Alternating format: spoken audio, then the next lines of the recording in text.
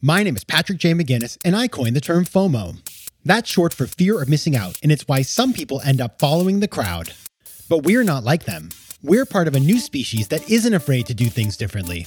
I call us FOMO sapiens. And this is the show where you'll meet people like us, phenomenal FOMO sapiens, to learn how they find the courage and the ideas to live exceptional lives. FOMO. FOMO. Welcome back to FOMO Sapiens, the show for people who don't just follow the crowd, but instead take their own path to success in business and in life. I'm your host, Patrick J. McGinnis, venture capitalist by day, author and podcaster by night, and FOMO Sapiens 24/7. And the topic today is how to fix the world. Small topic, right? Nothing too big, but of course, we are entrepreneurial thinkers here, and we don't just watch problems accumulate. We try to get involved. And that's why I brought on a very special guest, the wonderful Alex Amouyel, who's the author of The Answer Is You, a guidebook to creating a life full of impact. Now, I've known Alex actually for a really long time, and I have been watching her career. I think I first met her at some beach house somewhere, and she was just like this really smart, interesting international person. She grew up in the UK, but she's French, and she's just kind of been doing a million cool things. And now she's come out with a book that just, I think it taps into so many important topics that we talk about on the show. Now, her day job is that she is the executive director of Solve, an initiative of the Massachusetts Institute of Technology, that's MIT. It is a community of cross-sector leaders devoted to identifying and supporting solutions to actionable challenges through open innovation. So it's like, let's get the innovators together to solve all the big problems of the world. Before that, she was the director of programs for the Clinton Global Initiative. And she's also worked for Save the Children International in London and Asia, the Middle East, and Haiti, and at the Boston Consulting Group. She has a double master's from Sciences Po in Paris and the London School of Economics, and a bachelor's from Trinity College, Cambridge. So she's done a lot, and she has so much to impart in terms of wisdom. And one of the things that I love about this conversation, we're going to talk about figuring out what you want to do in this world. Like, what is the area you should focus for impact? But we also talk about one thing that Alex did that I was very flattered by is she referenced my book, The 10% Entrepreneur, in her book, and talks about how you can just start with 10% of your time to get going. You don't have to just jump in and get overwhelmed trying to solve problems. We talk about that. You can get in the trough. You can end up landing in that trough and get stuck. Start small, grow from there, 10% it, and that's a great way to go. So we're going to talk about that. We're going to talk about her journey and also just like how can we engage in the world around us to make it a better place. Now, my small ask, since I just mentioned the 10% Entrepreneur, if you haven't checked out the 10% Entrepreneur, it is a book about how we can start being entrepreneurs with 10% of our time, money, and energy. And that means, anywhere from business all the way through to sort of social entrepreneurship. The book came out in 2016 and it's still out there. In fact, it's just got reprinted in Korea. It's coming out in Vietnamese this year. So it lives. And so if you haven't checked it out, it is the kind of book that FOMO Sapiens definitely like. So go check it out. All right. And now on to the interview. So as you know, I start every interview with the same question, and Alex does not escape. I started our conversation by asking her this. What's a formative decision you've had to make to get to where you are today? Thank you for this question, Patrick. I'm delighted to be here. I think the most formative decision I made was the day I turned 21. I quit a PhD in biochemistry that I was doing for everybody but myself. I was doing it for my parents, and I was doing it for my lab director, and I was doing it for everybody who said I was really good at biochemistry. And I guess in that sense, I had an early life crisis early on, and that helped me refine what my purpose was and what I really wanted to do. And even though this PhD was on cancer research, so it was still doing something good about social impact, I had to really refine that. And that also ties into this book which is how to help people think about how they too can live out their purpose and live lives full of impact. It's funny that you say that because when I was a senior in college, I came back from study abroad and I tried to take econometrics. And I had taken stats overseas, but I really didn't study all that hard and frankly barely passed. And I showed up to econometrics and they gave a stats review and I couldn't answer the first question. And I called my mom in hysterics and I was like, if I can't take econometrics, I can't get this specific, sub-degree of my degree. And my mom was like, just change. Like, just change the plan. And she gave me permission. I just didn't have the ability at the time. But quitting something when you have all these expectations, we think that our parents will never see us in the same light again. You just opened a new door and did something new. So I love that answer. And I want to just start our conversation kind of with who you are, because you mentioned this as I read your bio. I was like, oh, she studied science. It's so interesting. Now back at MIT. But you also, you made that bold move, and then you went right into consulting at BCG for a little while. And then you left and you went into more of an impact lane, which is working at Save the Children and Clinton Global Initiative and now MIT Solve. Did you always know that you wanted to, that you weren't going to be an investment banker, that you wanted to do things that were about creating positive impact in the world? So first of all, I think one can be an investment banker and create positive impact in the world. So good. Okay. Stay tuned. One day I might still become an investment banker. But I think more broadly is yes, and I talk a little bit about that in the introduction to the book. From a very young age, I think I had this sense that I should do something to better the world. And I think that was both a reflection of some amount of privilege. I grew up solidly middle class or upper middle class in Paris, and I neither had too much money nor too little to value that over and above everything else, I think. And I had sort of a father who worked in the civil service and a mother who was an investment banker, in fact. But yeah, that started, that PhD, and it was an idea of still like ridding the world of cancer, if you will. But then through actually practicing research and pipetting small quantities of antibodies into test tubes, I decided that was not what I wanted to do. And then, that was still an ambition that led me to my master's in international affairs. I really wanted to do human rights. I applied to Human Rights Watch fellowship. I applied to Save the Children.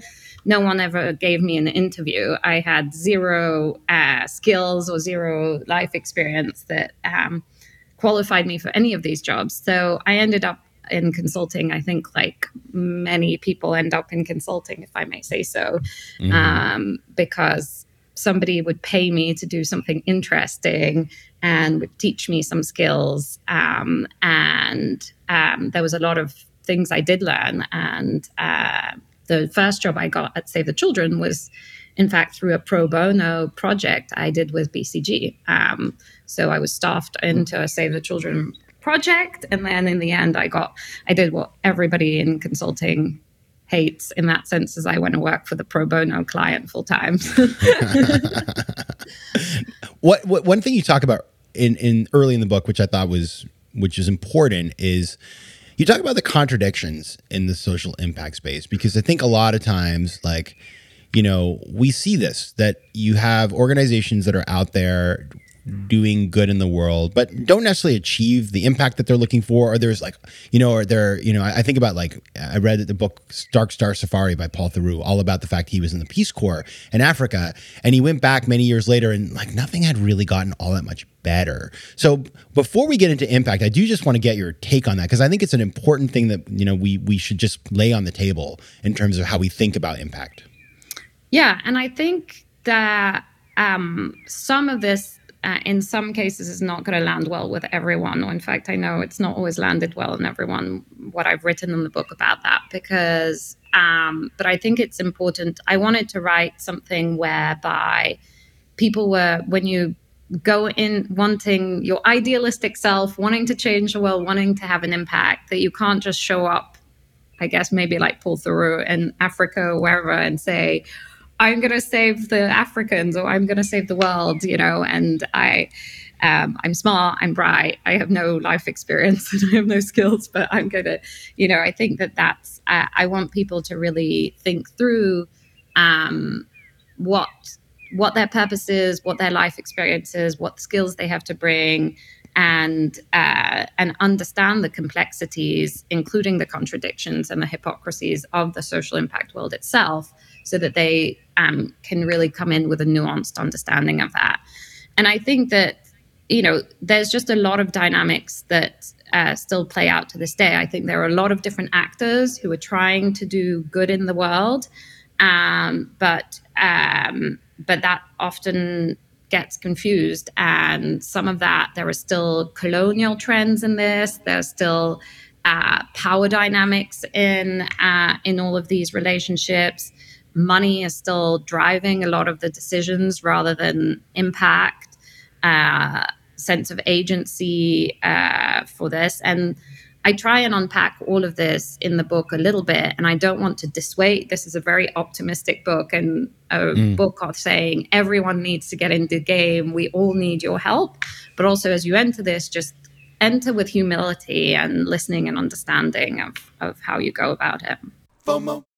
Tudo bem, meus queridos Fomo sapiens? Now that right there was Portuguese. And as you know, I love speaking foreign languages. But I'm not alone. 1 in 5 Americans have learned a new language on their bucket list. If that's you, make 2024 the year you finally check it off that list with Babbel, the science-backed language learning app that actually works. Don't pay hundreds of dollars for private tutors or waste hours on apps that don't really help you speak the language. Babbel's tips and tools are approachable, accessible, and delivered with conversation-based teaching so you're ready to practice what you've learned in the real world. Now, FOMO Sapiens, you know I speak 4 languages, and it takes work to stay on top of them, especially with French. C'est difficile. But with Babbel, I'm able to practice practical conversations that I can actually use in the real world. Here's a special limited-time deal for our listeners. Right now, get up to 60% off your Babbel subscription, but only for our listeners at babbel.com/FOMO. Get up to 60% off at babbel.com/FOMO. That's spelled BABBEL.com/FOMO. Rules and restrictions may apply.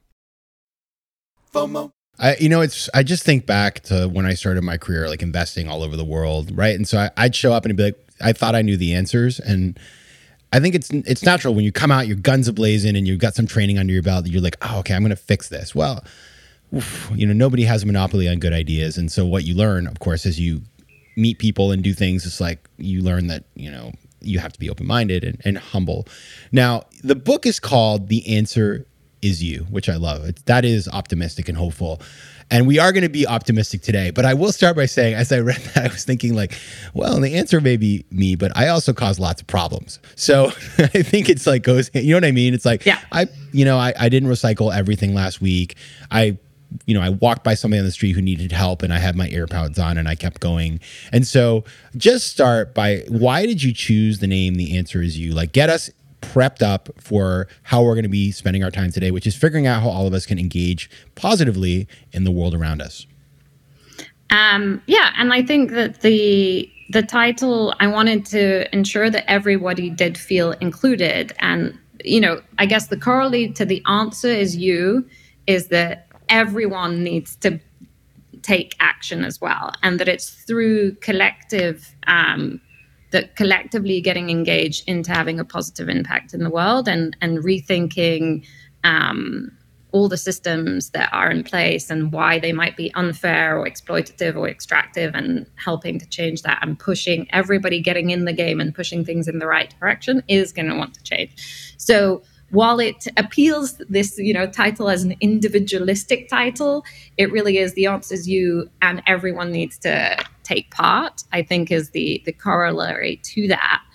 And yes, to some extent, you would also say the problem is you. Some of it, you as an individual and as a member of society and of humanity hold tremendous power to do good things, to do neutral things, and to do bad things in this world. And I think a lot of people, or most people, want to do good things in the world. They just don't always know where to start. And I think that some of those, obviously, taking your individual part on, recycling and your purchasing decisions. And I talk about this in chapter 6. There is a part about thinking about your purchases and thinking about your consumption. That's definitely one part of it.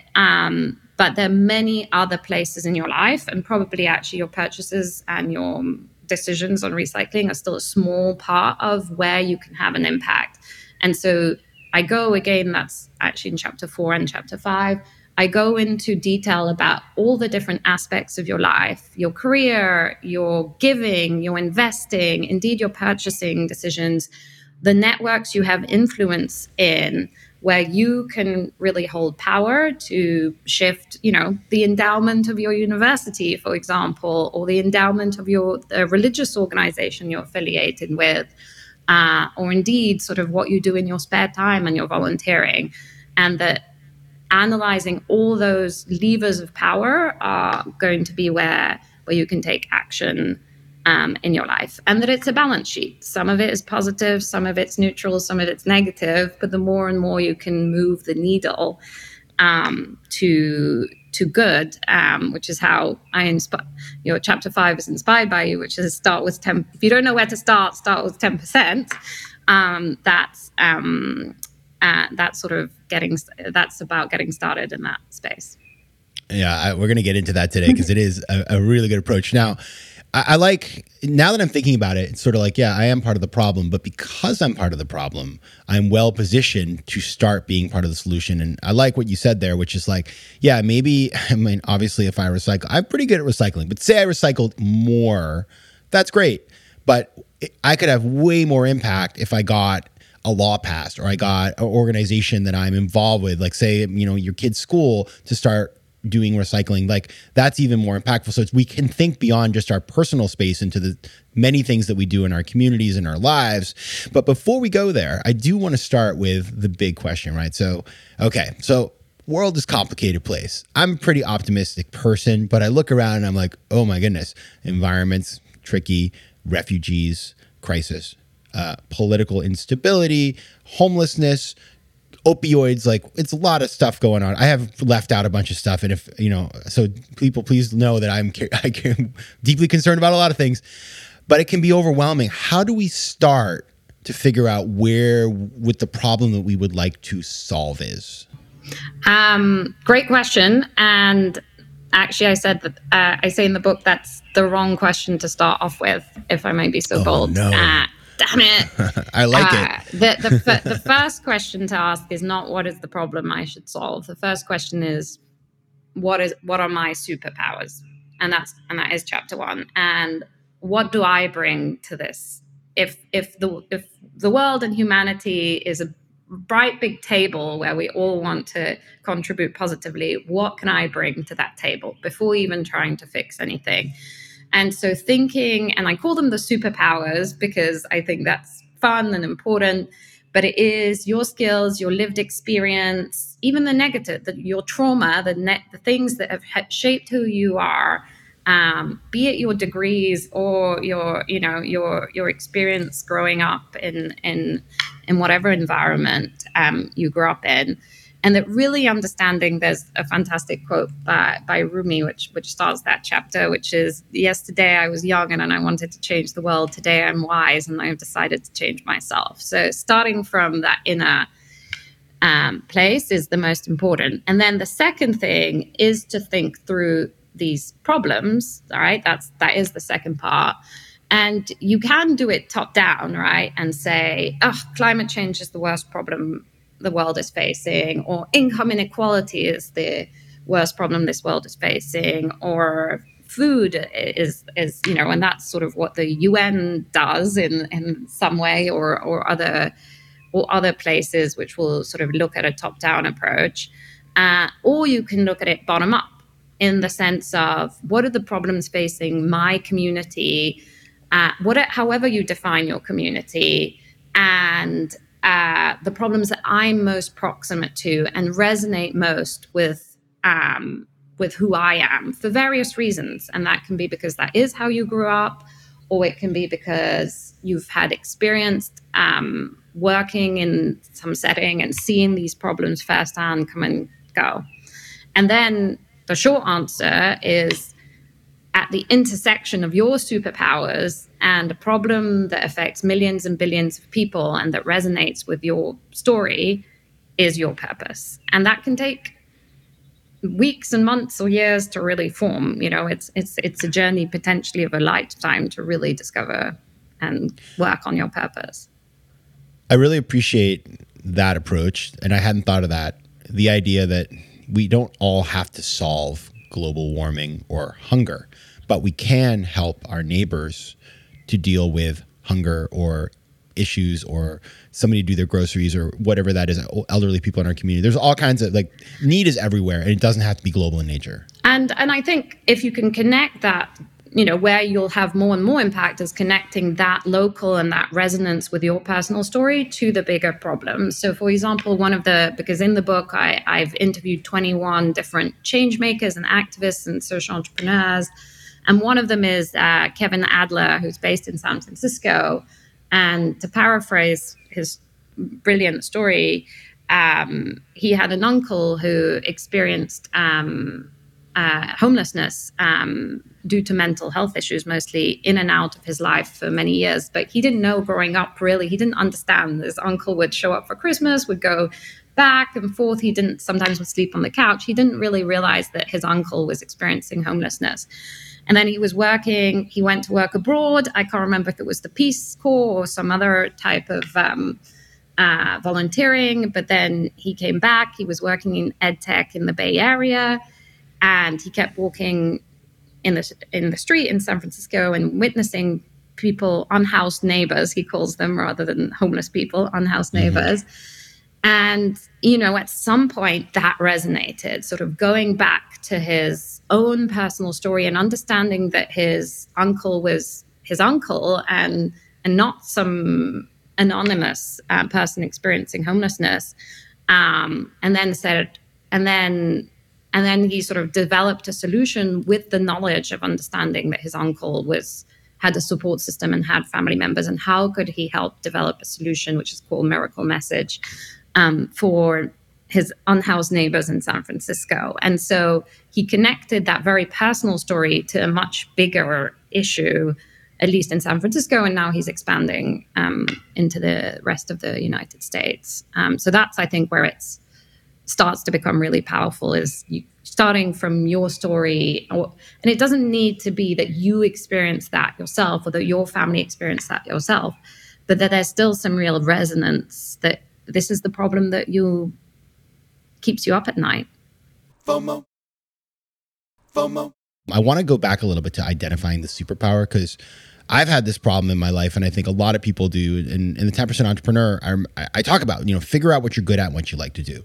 And so many times people say, Patrick, easier said than done. It is hard, because it's a weird thing about human nature that everybody can see what we're good at, but oftentimes we cannot see it in ourselves. So how would you recommend that, people who are listening today identify those superpowers? Thank you for asking that. In the book, I ask you to reflect on a series of questions I pose about your skills and your experience, but I ask you to go a lot broader than say what your career, what your degree was in or what your career is in. Because often, I meet a lot of, frustrated lawyers or who want to do something different with their lives as well, which is a slightly bigger problem. But to think about your whole self and to think about how you grew up, what you liked doing, what are the networks you're part of, what is indeed your trauma or difficult things. And although I don't write this in the book, you do just now in this interview inspire me to think of something else. Like if people do know better than us what we're good at, then do a 360 of your friends and your family and your colleagues, and ask them, saying, what do you consider my superpowers to be, and where do you think I'm really valuable as a friend and family member and colleague? And I'm the one always resolving the disputes. I'm the one always organizing the ski trip. I don't know. But it does. And, depending on your life and how old you are, and, that takes time. Sometimes if you're a 20-year-old, you're obviously still discovering who you are. And I think that's okay. I would invite, people to just also test out what they, what they're good at, and validate that as they go through different life experiences of, which is the case for me when I quit my PhD, is I was really passionate about science and cancer research and things like that, but I really didn't have the patience or detailed orientated nature to sort of do all the experiments and wait for years really for things to coalesce. I wanted to do different things. Yeah, and I think this is when the investment banker gets their chance to shine that we talked about earlier, which is I think about so many of my friends who work in finance, and I've spent a lot of time in that industry. You have all these skills that you may, everybody on your floor is good at them. Like everybody on your floor is amazing at Excel. So you start to think and you're like, wow, whatever, I can do Excel. Like, but doesn't everybody know how to do that? No. If you were to go into Times Square and just yell like, who's good at Excel? You'd be the only one. And so there are all these, that is a superpower. Things like that may seem mundane. You could go on the board of a nonprofit and be the treasurer and help do the budget. And there's all these things. So it doesn't have to be that you're necessarily like in the streets with a sign, advocating for some law. It could be that you're making contributions in other ways. Now, I do want to talk about the 10% approach because you mentioned this. And, I love that. But talk about where the 10%, spending 10% of your time, money, energy fits into having impact.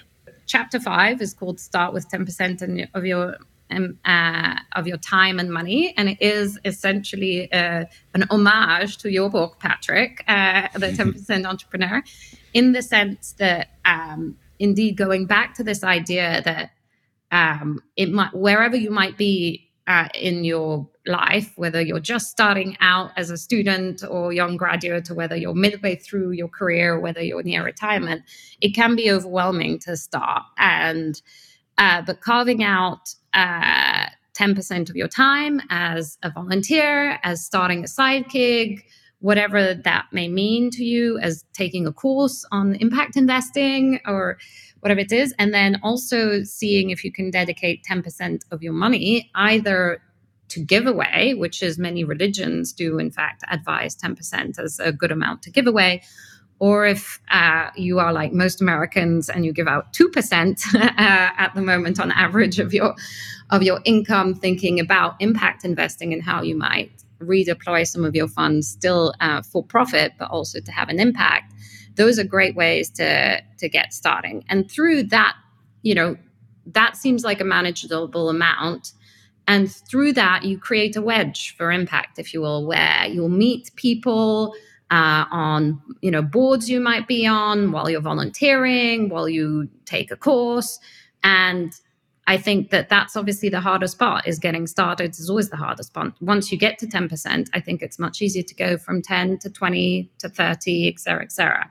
And you'll never get, this is not this idea, maybe Mother Teresa or Mahatma Gandhi is this 100% perfect, devoted their life to impact.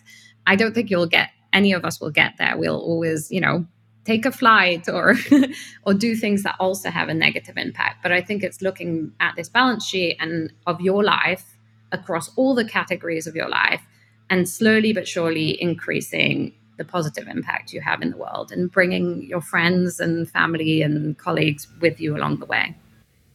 And I think that's really the beauty of this approach, and what resonated with me as somebody who has, I guess, been doing a lot of the things you talk about just over the years is I remember thinking earlier in my life, it was kind of an all or nothing proposition, and that you either dedicated your life to service or dedicated to making money, and that there was sort of like not a lot, you like, I'm going to make the money and then I can do something good for society. Like you see people who run for office after they're financially independent.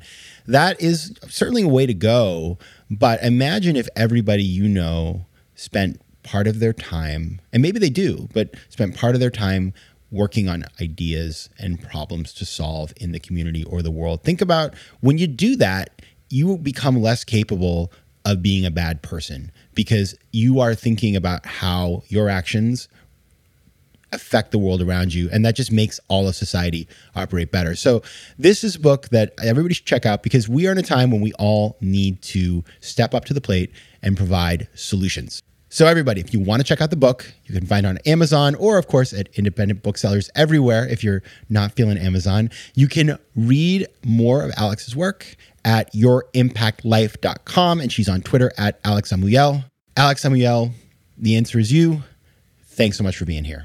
Thank you. Thank you for having me. FOMO. If you like today's show, please be sure to rate it and recommend it to your friends. And as always, you can find me on Instagram at Patrick J. McGinnis, on Twitter at PJ McGinnis, and on the web at FOMOSapiens.com or PatrickMcGinnis.com, where you can get all kinds of free resources to live a more decisive and entrepreneurial life. FOMO Sapiens is recorded in New York City. Theme music is by Mike McGinnis, and editing and post-production is by Josh Elstro.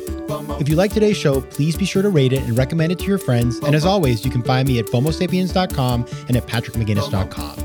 To advertise on FOMO Sapiens, reach out to contact@FOMOSapiens.com. FOMO. FOMO.